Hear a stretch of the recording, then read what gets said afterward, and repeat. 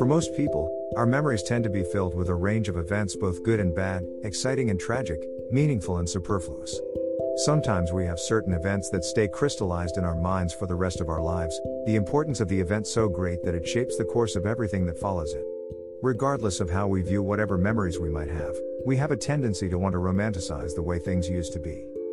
The crazy thing about this is that science has proven many times over that our memories are highly unreliable. When put to the test using objective evidence, most people are unable to recall even the major details of what we think would be highly memorable events. One example of this is when a hit-and-run accident was staged in front of a group of people and afterward they were asked to describe what happened. Few people could even agree on the color of the car, and no one was even close to getting a reasonable estimate on how fast one car hit the other. Human memory is extremely pliable, and it doesn't take much to shift the objective information we absorb through our senses into a new reality shaped by our viewpoint of the world.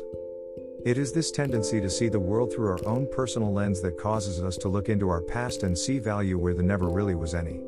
No one likes to think bad things about themselves, and we all want to have amazing and positive lives, so it's pretty natural for us to want to think that things were better than they really were. Many times we end up looking at our current situation and compare it to this false rosy image of the past and begin to believe that things were just better back then. Convinced thoroughly that we remember things correctly, we are unable to see that the past just wasn't as good as we remember it to be.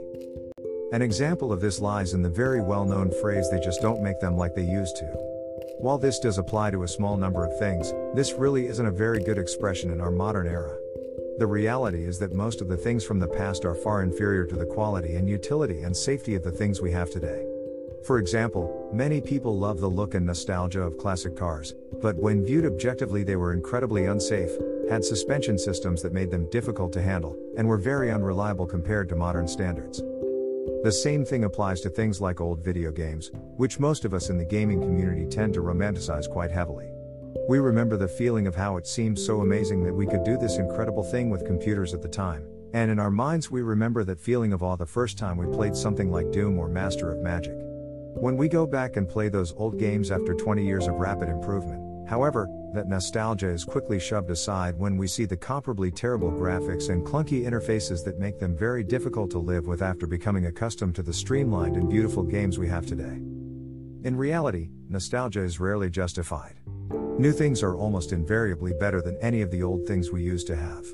Even the average car performs better than many of what were considered the supercars of the past, with top speeds and 0 to 60 times not much slower than some of the most expensive cars from 30 or 40 years ago. Games like Call of Duty or Neverwinter are far superior to the examples given above in both visual quality and economy of gameplay. Things are simply better today than they were before, and it is only our sense of nostalgia that makes us think that it would be better to go back. Perhaps the best way to get the best of both worlds is exemplified in the classic car community. You can purchase something like a replica of the classic Shelby Cobra Mustang GT, which is basically a modern sports car with the classic body mounted on top of it.